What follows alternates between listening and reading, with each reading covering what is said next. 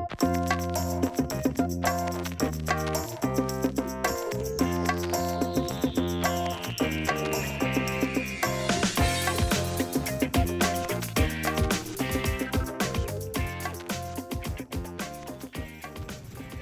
and welcome to the Athletic Business Podcast. I'm Jason Scott. And I'm Andy Berg. Today on the show, we're talking about all the news surrounding California's new law to allow student athletes to earn money for their name, image, and likeness. That's right, and we're going to be talking about the Fair Pay to Play Act, but we'll be going deeper than just the news and discussing potential impacts, unintended consequences, as well as some legal arguments taking shape on both sides of the issue.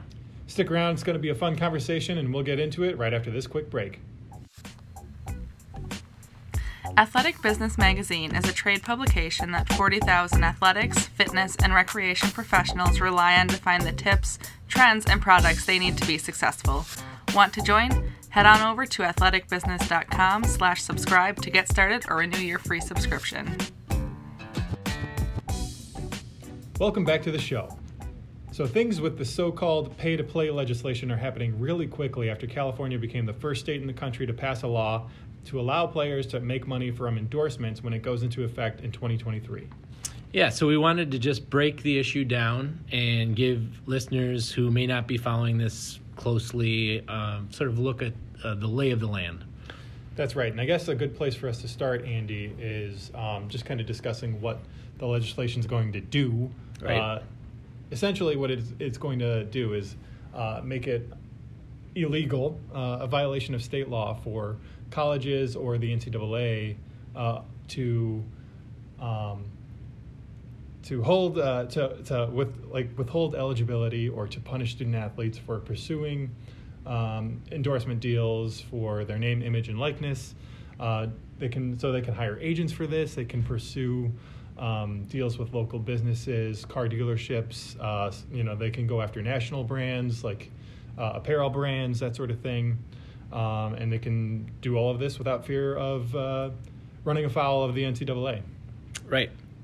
One of those really high-profile issues ever since Governor Gavin Newsom in California signed that law into effect, which won't take effect until 2023. Yeah. Nevertheless, a very layered issue with lots of complexity, as we're finding out every day. That's right, yeah. And so I guess one of the things that we wanted to talk about was the issue of kind of a domino effect. So Now that you've got California kind of opening the floodgates, and now there are states all around the country. You've got New York, you've got Florida, South Carolina, Illinois, Nevada, Pennsylvania. Legislators from all of those states have come forward to say that they're considering legislation that's kind of similar. Mm-hmm. But what's a really interesting wrinkle to this whole thing is that as these laws get passed on a state-by-state level, they're also free to kind of tweak the law as they see fit. Sure. Obviously, each state is an autonomous entity, and each legislature can do whatever they want. So the New York version of the law may not necessarily match the California version, and that creates a whole set of new issues, right.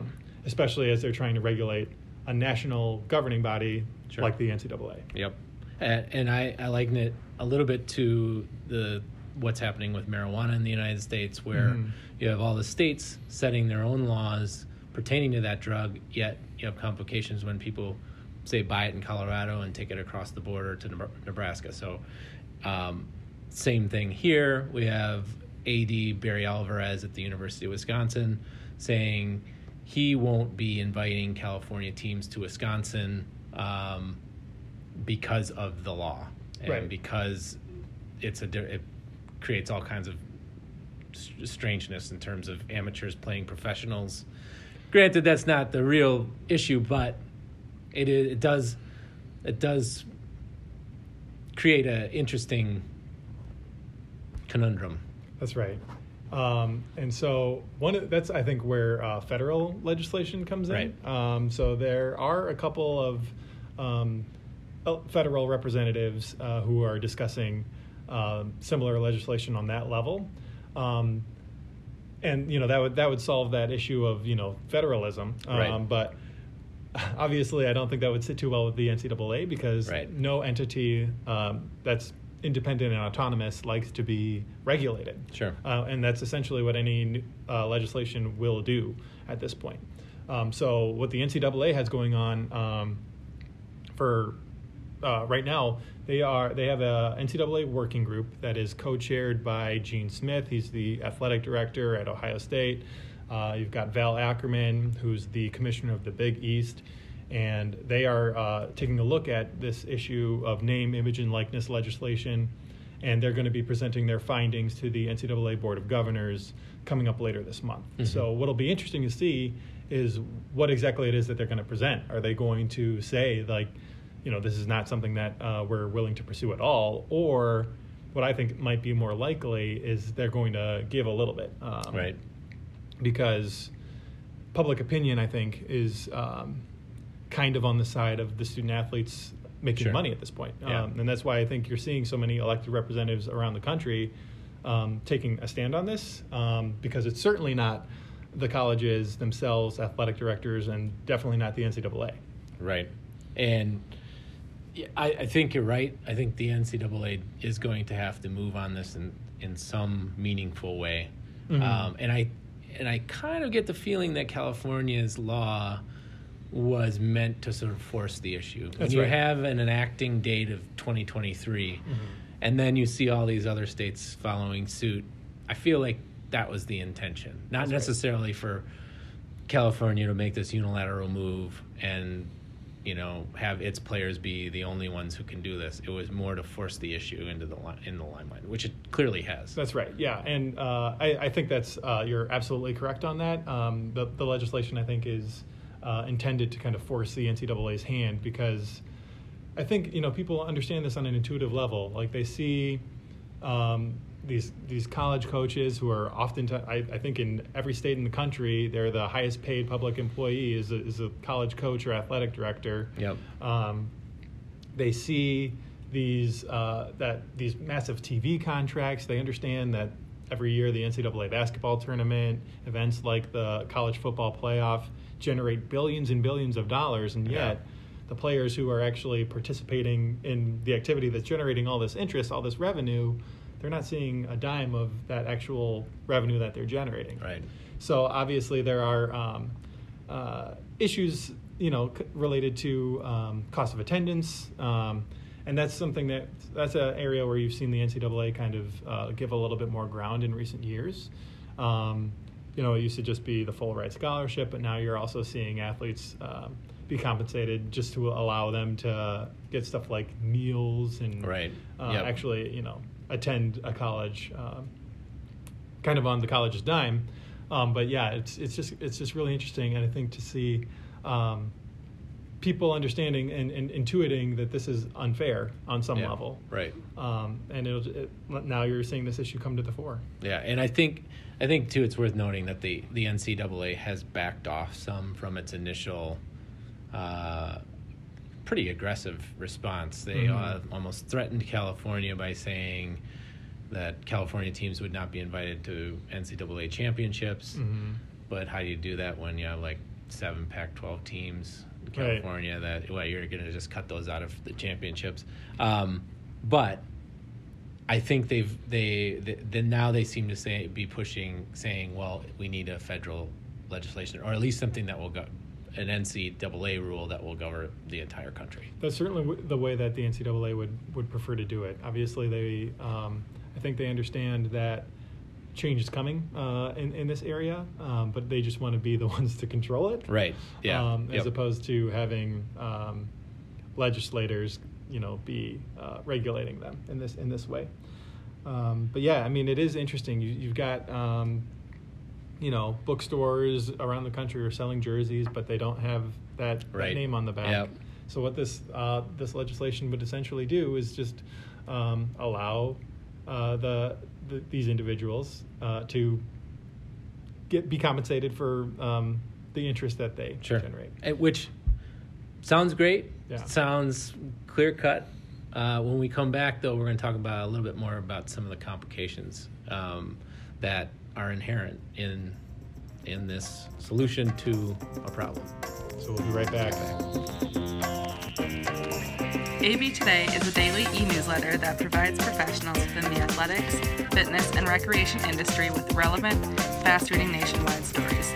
Sign up at athleticbusiness.com/e-news and enjoy great content from Athletic Business every weekday. And we're back. So Andy, you kind of teased us a little bit. So what did you have in mind when you were? Let me count the ways. There are a number of. Let me start by saying that I think that all parties involved here, the NCAA, athletic directors, coaches, the colleges themselves, all have the interest of the player at heart. Mm-hmm. It's just that there are so many details. The devil is in the details here. I mean, so how do you explain to, say, an athlete, a scholarship athlete at a D1 or D2 school who's maybe even a star player at a less marketable sport that maybe isn't a revenue-generating sport? Right. That, I mean, are they going to get endorsement deals? Are they probably not the same as the, star basketball player in a D1 school? Right. Who's cleaning up hundreds of thousands of dollars a year. That's right. So there's one thing, is that bring up Title IX complications. I mean. So from a Title IX perspective, what I think is really interesting here is that the colleges themselves are still providing the same equitable resources. Mm-hmm. So this law, if it ever goes into effect, would just essentially open these players up to the market. So this is an external market, and yet the colleges themselves are still providing equitable facilities, full cost of attendance scholarships, right? This sort of thing. So the Title IX concerns are interesting, simply because a football player is, the quarterback of the football team is going to generate more interest from sponsors than is the track and field pole vaulter. Yep. So that's just going to be an issue that we're going to have to work out. But does like if let's say a college quarterback, D1 school, looks like he's going pro, he gets a $1.5 million a year endorsement deal. Mm-hmm. Do you split that up? Does he get $1 million of it, and they spread out the rest of it to his offensive line? Right? Yeah, exactly. I think there are going to be a lot of issues that we're going to have to work out as we kind of move forward here. Mm-hmm. And I think, the NCAA is probably going to want a role in regulating exactly how these kinds of endorsement deals can unfold. Mm-hmm. But it's really interesting to consider the potential for corruption, just because. Yeah. We've seen it again and again. That's right. With that big FBI investigation that was investigating all these different big-time college basketball programs around the country, involving one of the big apparel manufacturers. Sure. But what I think this law would do is, interestingly, bring that sort of activity to the fore. So instead of having it be illegal, all done behind closed doors, at least there's some transparency there. You gotta take that. I don't know. But and in the same breath, you have to think, well, then it is out there. You still have to have oversight. You're going to have to ensure, like, the deals that are made, the endorsement deals, the sponsorship, though, that's all going to have to be under scrutiny. Mm-hmm. So if a player signs an endorsement deal with a brand, we need to ensure that the school did not arrange that, wasn't arranged ahead of time, it wasn't used as a recruiting tool. Mm-hmm. I mean, which all gets very...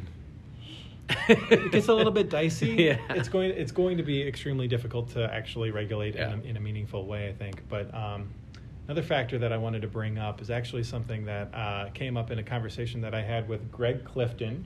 He is a principal with Jackson Lewis, a law firm, and he is the co-chair of their collegiate and professional sports practice. I talked with Greg for a piece that's going to be coming out in our November-December issue, so be on the lookout for that.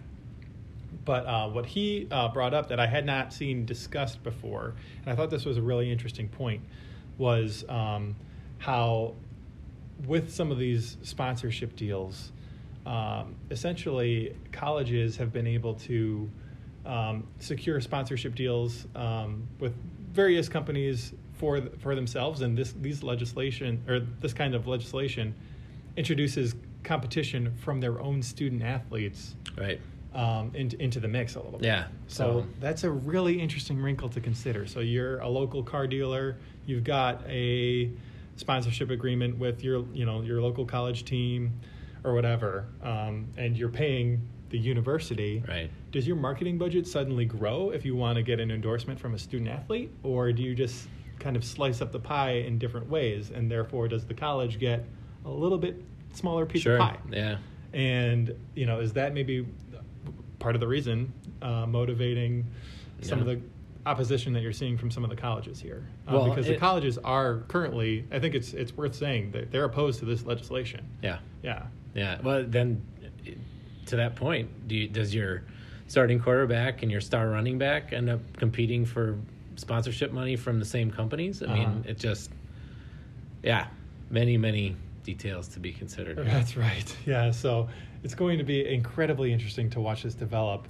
One more thing I wanted to bring up before we wrap up today is some of the legal arguments that are kind of taking shape on either side of the issue. Yeah. Obviously, you've got proponents of the new legislation. You see the word antitrust. And so this is something that has actually been brought up numerous times with the NCAA in various lawsuits dating back to the Ed O'Bannon case. So varying degrees of success, right, I think it's fair to say. But it'll be really interesting to see how the antitrust argument works in this context, I think. Because you're just allowing these individuals to essentially compete with other, the NCAA. Sure. Yeah. And meanwhile, on the other side, and this is something that also came up in my conversation with Greg Clifton, is the constitutionality of these laws. It's likely to come into question, and that is because the NCAA, I think legal scholars on that side of the issue who are opposed to the legislation are saying that it could be in violation of the Commerce Clause, which is the clause of the Constitution that gives Congress the sole authority to regulate interstate commerce. So, gotcha. You've got these schools from one state crossing state lines to play schools in another state. You've got broadcast agreements, internet, ticket sales or apparel deals that are, licensed apparel or whatever. And so I think the legal argument is that somehow this legislation could run afoul of the Commerce Clause and therefore be unconstitutional. Interesting. Very interesting. Yeah. Well, we'll be definitely covering all the ins and outs, both in the magazine and in our newsletter and our daily coverage of the industry. So all our listeners just definitely keep an eye out for that.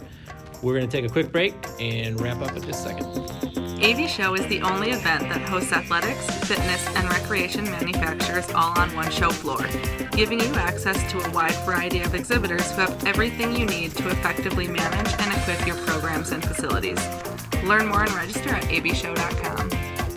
All right, and we're back in the studio. Wanted to let you know about a few things that are coming up just for your radar. Yeah. So the AB Show is coming up in November, early part of November. If you haven't registered, make sure you do that. abshow.com. It's coming up in November. It's in Orlando. Yeah. Great time of year to be down there. Absolutely. Absolutely. The November-December issue that will feature Jason's story about this topic. That comes out first week in November, as well as I wanted to mention the aquatic design portfolio. If you have a aquatics project that you think is worthy of note, do submit it to the portfolio, and that's free to submit. Gets 1-page feature in the January issue. We'll have a link where you can do that in the show notes. That's right. And that's going to do it for this episode of the Athletic Business Podcast. Thanks as always for listening. And if you like the show, please leave us a rating or review wherever it is that you happen to be listening. We're still trying to grow this thing, and we really appreciate all the support that we've been getting from you guys so far. So thanks a lot. We'll be back in 2 weeks with another episode, but until then, take it easy.